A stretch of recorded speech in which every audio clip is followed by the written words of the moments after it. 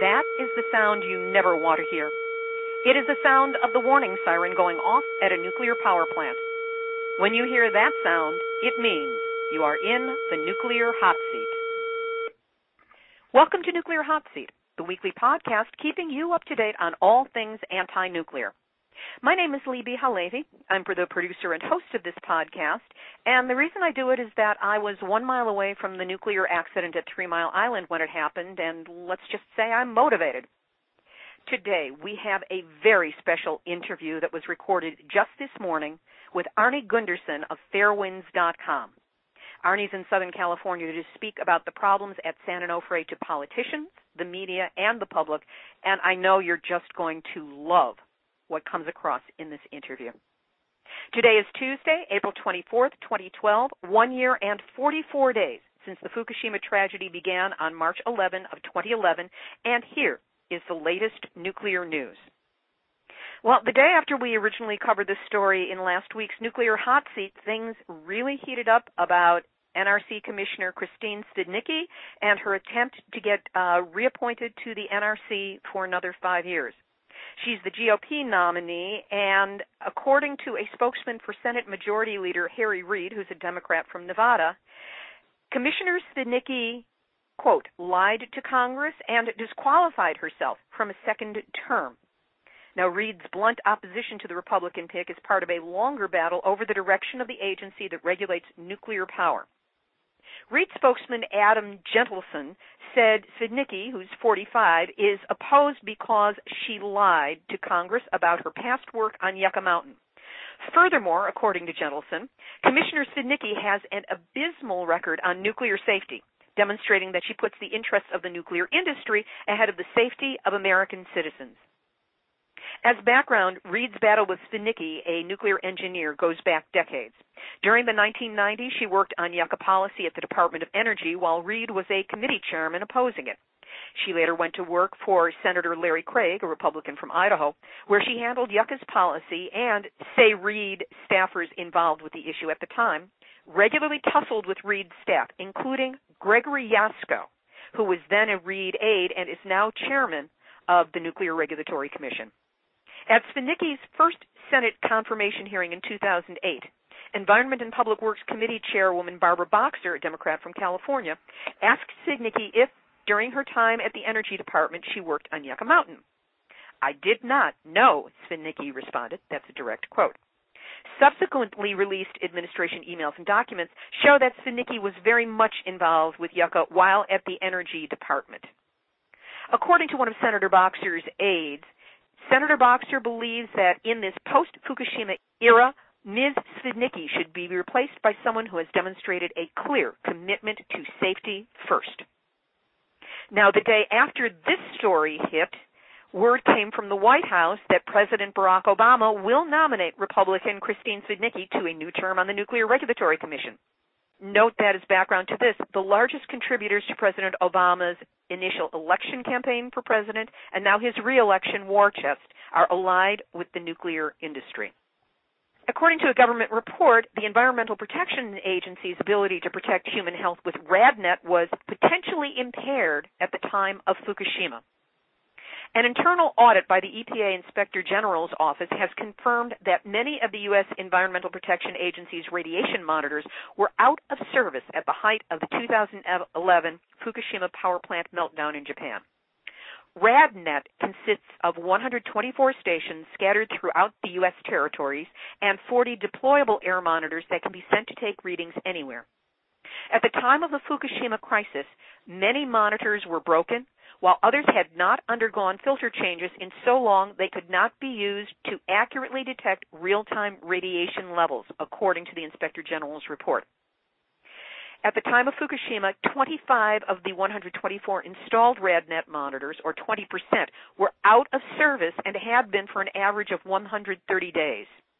In addition, 6 of the 12 RadNet monitors that were sampled, meaning 50% of them, had gone over 8 weeks without a filter change, and 2 of those had not had their filter changed in over 300 days.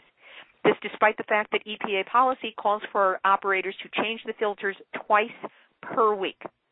Other evidence about the shirking of duties by the EPA is that in Hilo, Hawaii, the EPA had detected radioactive iodine in milk at concentrations 6 times greater than the agency's maximum contaminant level.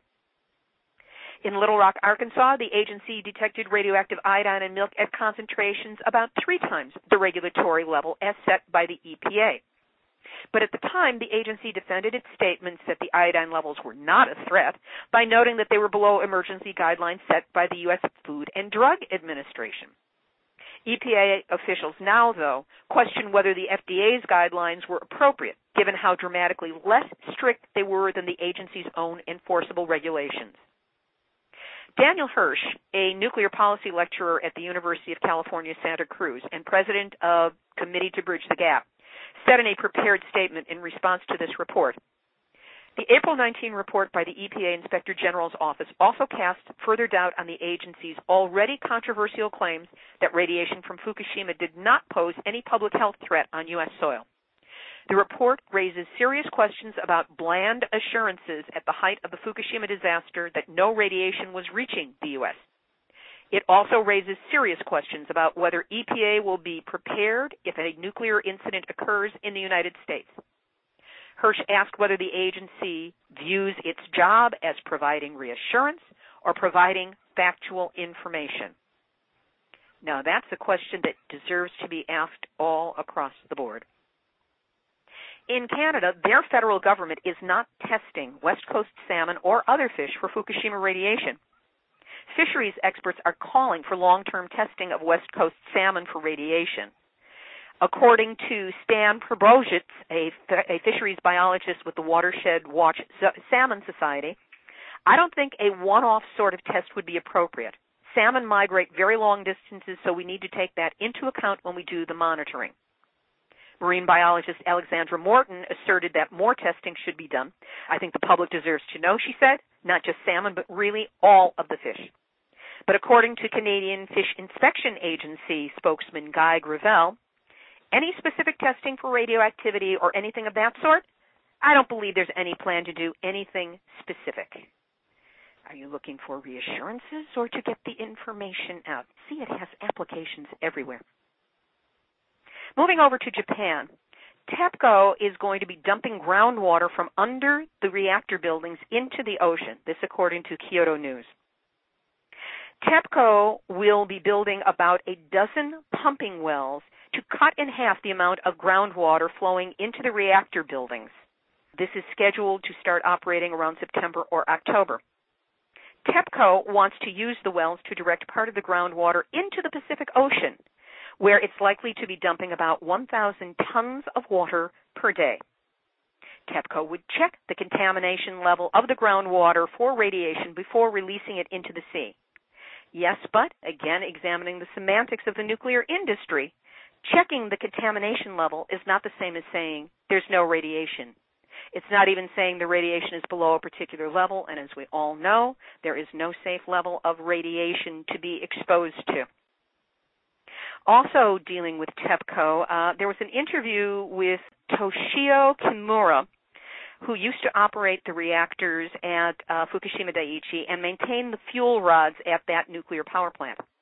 He has confessed that TEPCO has deceived the Japanese government, which regulates the nuclear power plants, and done so in a number of ways. According to Kimura, as part of operational management of the nuclear power plant, we used to rewrite the daily operative reports. We used to access the computer to falsify the data when things weren't going our way. Meanwhile, in Japan, women have been taking the future into their own hands by organizing radiation information centers at a local church. Terumi Katakoka, who lives just 62 miles from Fukushima Daiichi, is one of thousands of Japanese who frankly don't believe what governments and scientists are telling them about the health effects of low-dose radiation. Good for her, good for them. Katoka has set up the Aizu Radiation Information Center and the Aizu Society to protect the lives of children from radiation at her local United Church of Christ Church in Azuwakamatsu. The Aizu Society, which was established last May, links mothers who are worried about their children's exposure to radiation and lessens their sense of isolation through sharing information on its Japanese blog and email list. Membership is free of charge. A physician who works with them, Tomoyuki Yamazaki, he's a doctor and a United Church member in Wakayama Prefecture in western Japan, has said that an increasing number of children he has seen have nosebleeds that don't stop, diarrhea, dark circles under their eyes, and incurable stomatitis, which is an inflammation of the mucous lining in the mouth. A growing number of children at the center have pains in their chests. Kataoka said, "We ask so many things of the government, but they don't listen." In Japan, there are rumors spreading about dead fetuses in women's stomachs and birth malformations, but they can't say for certain that it's caused by the radiation. This came from an interview by Nadine and Terry Rebault in the Asian Pacific Journal, Japan Focus, with Iwata Wataru, who is a composer and very noted in Japan. He posed many difficult questions regarding the long-term health risks faced by the victims of Fukushima. He said that people have been highly exposed to radiation, and we do not know what will happen in the following years. Stories spread, dead fetuses in mothers' stomachs, malformations, but we cannot say for sure at present what is caused by radiation and what is not. The head of the radio station in Koriyama recently had a baby born with a heart malformation similar to the ones children in Chernobyl had. Journalists spread fear with these stories, but again, no conclusions can be made because there's no raw data on this to investigate and analyze. What is certain, according to Wataru, is that people need follow-ups. They need to have examinations and be treated as soon as we find something.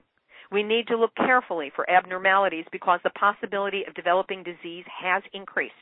However, the government refuses to remove the medical fees for those under 18 in the Fukushima Prefecture. Only sanitary control examinations conducted as a part of the health surveys are free. At the same time as all of that is going on, isn't it nice to know that with support from the Minister for Agriculture, there has been a beauty contest in Fukushima that was held to find the prettiest student who ate only food from the Fukushima region. How beautiful can that be if one is contaminated with radiation? So, having heard that level of insanity, it's time to hear from one of the few voices of sanity to have emerged in this ongoing nuclear mess. Nuclear Hot Seat has a very special interview for you today. Arnie Gunderson is chief engineer of the engineering consulting company Fairwinds Associates and a former nuclear power industry executive. He served as an expert witness in the investigation of the 3 Mile Island accident, has spoken out on behalf of shutting down Vermont Yankee, and has criticized the design of the new Westinghouse AP1000 nuclear reactors.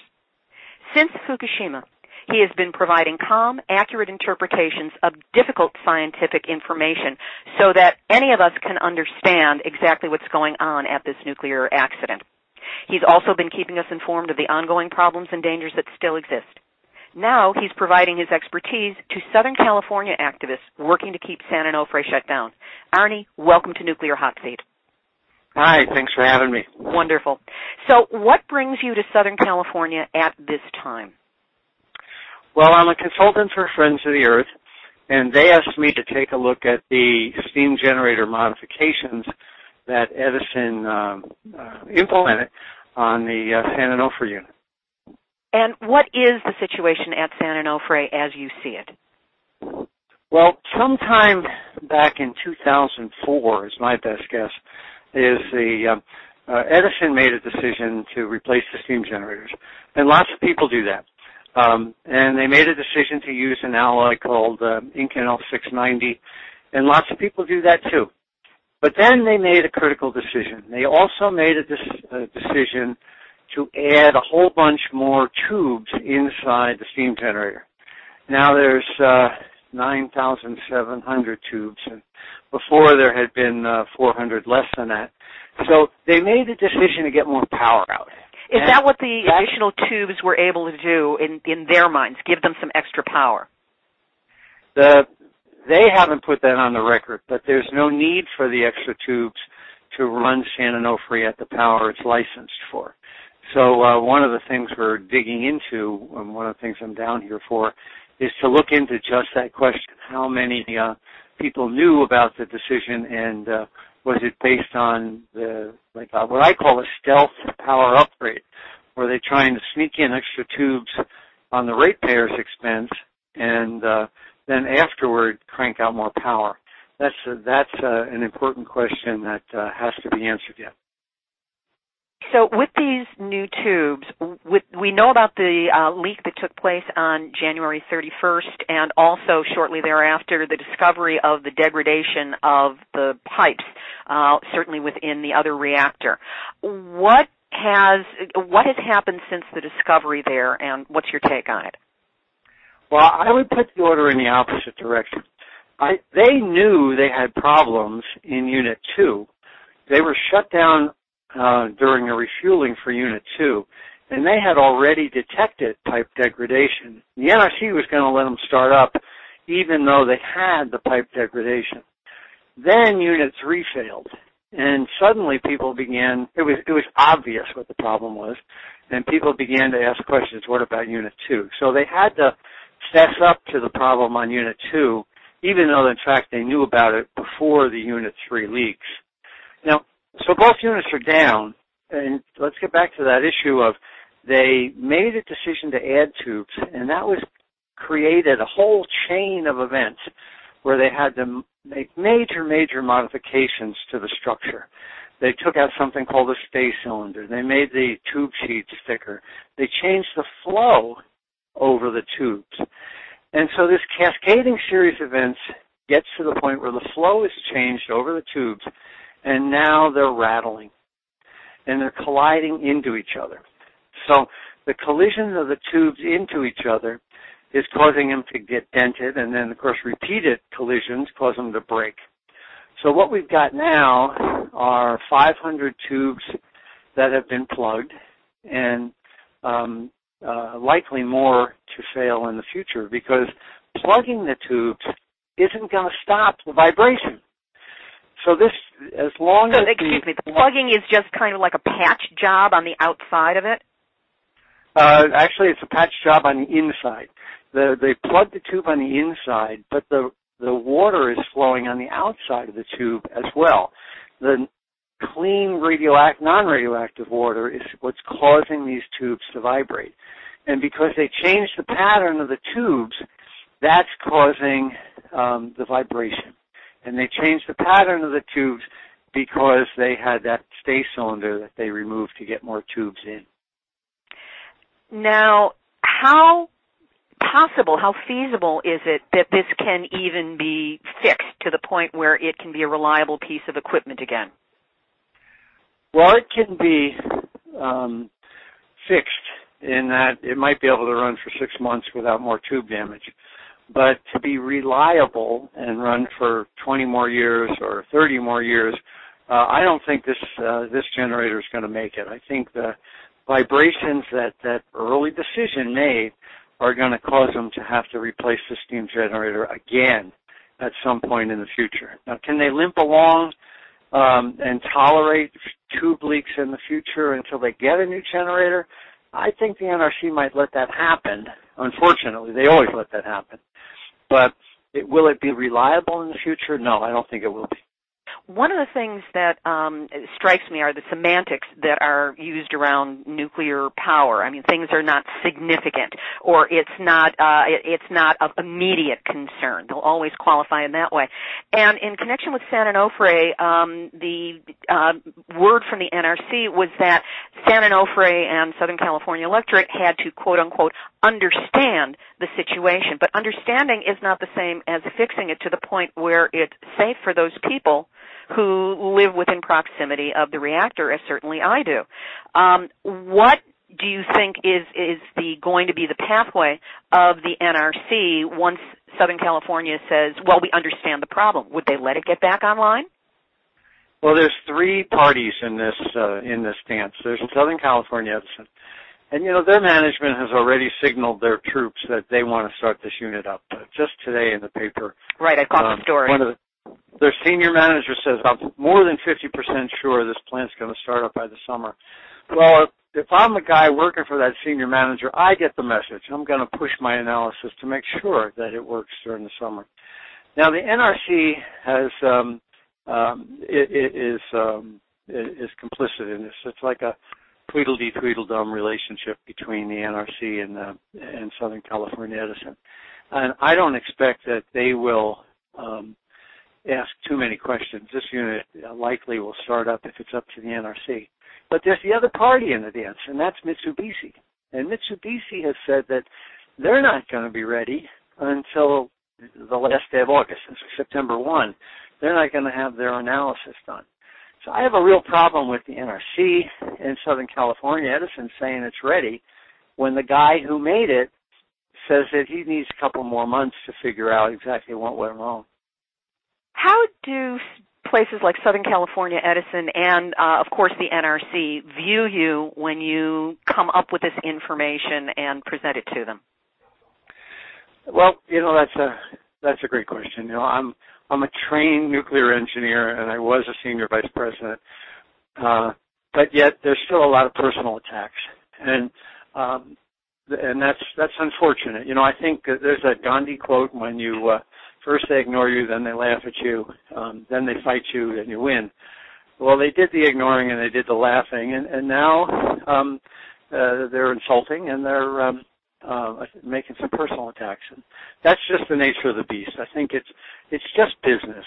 It's a fear that that they may lose an asset, and they're reacting out of fear, and that's just the way life is.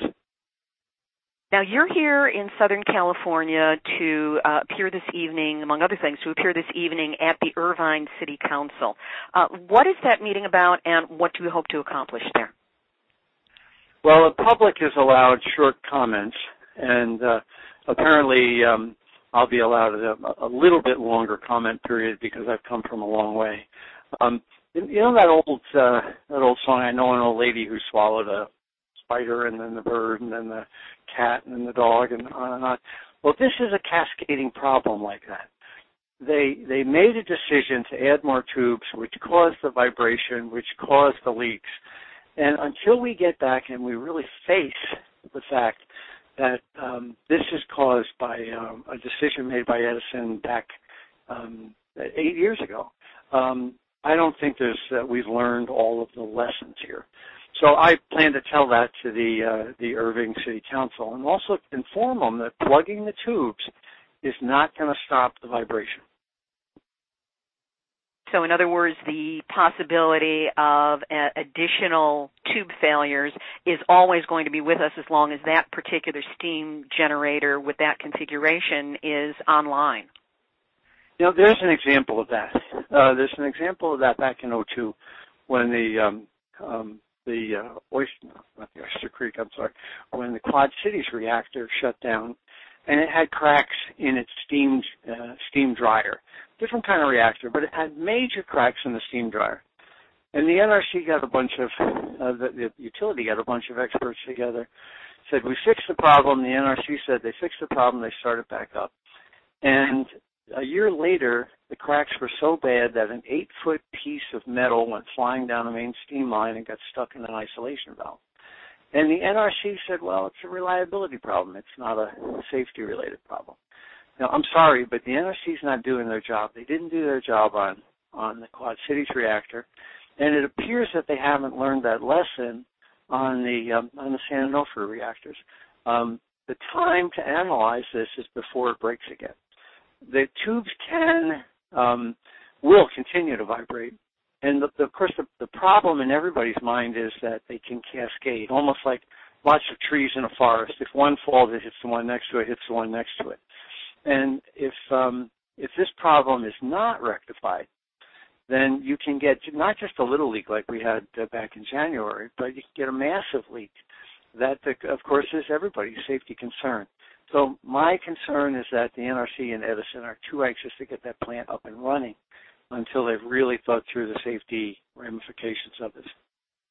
What other work are you doing with the people who brought you over, Friends of Earth, and also the great activist community around San Onofre? What other work are you doing with them in your few days here? I am going to be meeting with the press tomorrow, which is Wednesday, and we have a press conference planned. And the details of that will be released on Wednesday. But there is some information new that has come out in the last week that we do plan to bring up at the press conference on Wednesday. Wonderful. Now, as we continue with these nuclear issues, as I said, you've been one of the voices of calm and sanity, and certainly made sense to me in the early days when I didn't know who to understand or who to believe. How do you see your place in this ongoing public awakening to the problems of nuclear power generation? Well, at San Onofre, I think there's three issues. There's the steam generators, but there's also the two big issues at San Onofre are the seismic issues. When this plant was built, we didn't know much about seismicity, and we know a lot more now. And we've got to convince the NRC that they've got to go back and open up that docket and take a look at, was San Onofre really analyzed for the worst case, or are there actions lurking out there that could happen? You know, as human beings, we have this mentality, if it doesn't happen in 100 years, it's not going to happen. Well, the Fukushima earthquake and tsunami were a once-in-a-thousand-year event. We really need to have a longer horizon on these kinds of events that Mother Nature can throw at us. So number one is seismic. The other one, though, is that California's grown up in the last 40 years, and emergency planning is dramatically more difficult in Southern California now than it was 40 years ago because the population has increased dramatically. And so the NRC needs to address seismicity and the fact that with all the population increases in Southern California, would San Onofre ever be licensed now? And the answer is no. You wouldn't license San Onofre if it were a new plant. So why are we thinking about relicensing it as an old plant? My role is just to hold our face to the mirror and ask the questions that really need to be answered by the regulators. What can Nuclear Hot Seat listeners do to support you and your valuable work? Well, thank you for the compliment.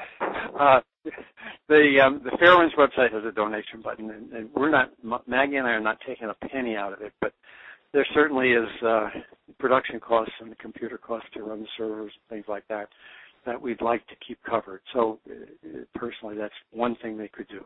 But the other thing is the NRC has yet to see a power plant, a nuclear plant it doesn't like. But that doesn't mean that we as citizens are powerless. You know, in Vermont, the legislature voted against it, and yes, there's a legal challenge, but it's important for citizens to express how they really feel. So I think that Einstein had a wonderful saying. He said that this decision has to be made in the town greens of America. It shouldn't be a top-down, forced upon us decision. If the people of California want nukes, good. But if they don't, then the authorities need to know about it. So I guess the other thing that everybody can do is talk to their town councils, talk to their state legislatures, talk to Barbara Boxer, and let them know how you really feel. And eventually the momentum will swing. One final question for you, Arnie. I know from my personal experience that this information around this issue, Fukushima, San Onofre, all the rest, can be devastating sometimes personally. And you're up close and personal with this all the time. How do you keep yourself going? What keeps you in good heart? And what happens on those days when perhaps it slips a little? I go to bed at night praying that I'm wrong. And that's a hard way to live. When all these things if they go the way you expect they go because of severe accidents like Fukushima. My wife and I were walking right before the accident, and she said, "Where's the next accident going to be?" I said, "I don't know, but I know it's going to be in a Mark I reactor," which turns out to be Fukushima. I guess I just pray for the goodness of other people and hope that, together we can all make a change. I will hold that in my heart as well. Arnie Gundersen, thank you for all that you do. Go knock some sense into the Irvine City Council tonight. Arnie Gundersen is with Fairewinds, which is spelled F as in Frank, AIREWIND.com. And thank you so much for being on Nuclear Hot Seat Podcast on Tuesday, April 24, 2012. Thanks for having me. My pleasure. Of course, that interview will be posted at nuclearhotseat.com and be available for any of you to download, spread, make it viral. We need to get the information out, and Arnie is, of course, one of the best sources we've got. Another story from Arnie Gundersen of Fairewinds in the last week, and that is that there is evidence that cedar pollen in Southern California has picked up cesium. Arnie said as part of an interview uploaded by Chris Nolan TV, quote, "We had someone send us cedar samples that did indicate in Southern California that we had picked up both cesium-137 and cesium-134. When you find them both together, that's a Fukushima signature. The incense cedar, the kind of tree being referenced here, grows on the eastern side of the Rocky Mountains in California, across the northern part of the state, and into the western part of Oregon. There are also spotty areas in Southern California and on the western side of the Rockies, including my beloved Sequoia National Park." Here's a happy note. A 92-year-old woman who was arrested for unlawful trespass at Vermont Yankee Nuclear Power Plant was arraigned in Windham Superior Court Criminal Division on Thursday, April 19. When asked what her plea was to the charge, Frances Crowe of Northampton, Massachusetts, said, "I plead for the future of life and all living things in New England." To which I would say, and the rest of the planet as well. Thank you, Frances, for those inspiring and gutsy words. Holistic healing time. Now, one doesn't necessarily think of cars as needing holistic healing from radiation, but they do need our attention as exposure to radiation keeps increasing. What this means is that you need to replace your car's air filter regularly. If you can afford it, do it every time you get your oil changed. Here's why. Whether it is radiation from last year's radiation plume that came across immediately after Fukushima, or radiation that comes to us in ever-increasing amounts from rainouts and snowouts, your car's air filter will catch it and hold it before it goes further into the engine. That's good for the engine, but it's bad for you because it concentrates any radioactivity in the filter. And if it stays in that air filter, you will be in proximity with it, and you will be exposed to it every time you get in your car. No matter what the background radiation says, you will have your own little radiation center in your car. So it's best to get rid of it. Having said that, at the same time, you need to talk with your auto mechanic about this problem and the problems that could arise for them and their workers from exposure to radioactivity from these car filters. These people need to protect themselves and dispose of the waste properly. It's also a service to their customers if they can run a test on the filter to find out if they were radioactive or not. Finally, for those of us who drive Japanese cars, and I do, realize that if you use real parts from the manufacturer as opposed to aftermarket, these parts come in shipments from Japan, and the shipments are not being tested for possible radiation. Now, we already know that cars shipped from Japan to other countries, notably Russia and Egypt, have been found to be radioactive, and thus the shipments have been refused in those countries. There is not yet evidence that car parts are radioactive. Not that anybody is testing for this, which is a great way to say that there is no evidence. See, no evidence, but they didn't test.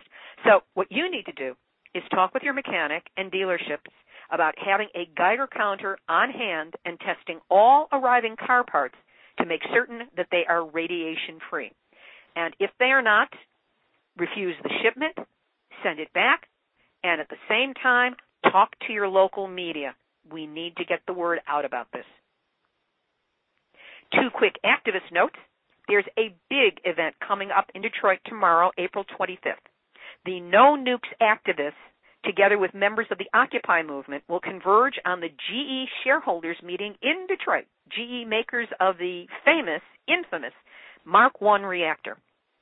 Beyond Nuclear's Kevin Camps and longtime anti-nuclear crusader Michael Keegan will present a resolution on behalf of the GE Shareholders Alliance to divest from nuclear energy. There will be a call for an immediate shutdown to all Mark I reactors, including Fermi 1, and saying no to the proposed Fermi 2, both of which would be on the shores of Lake Michigan.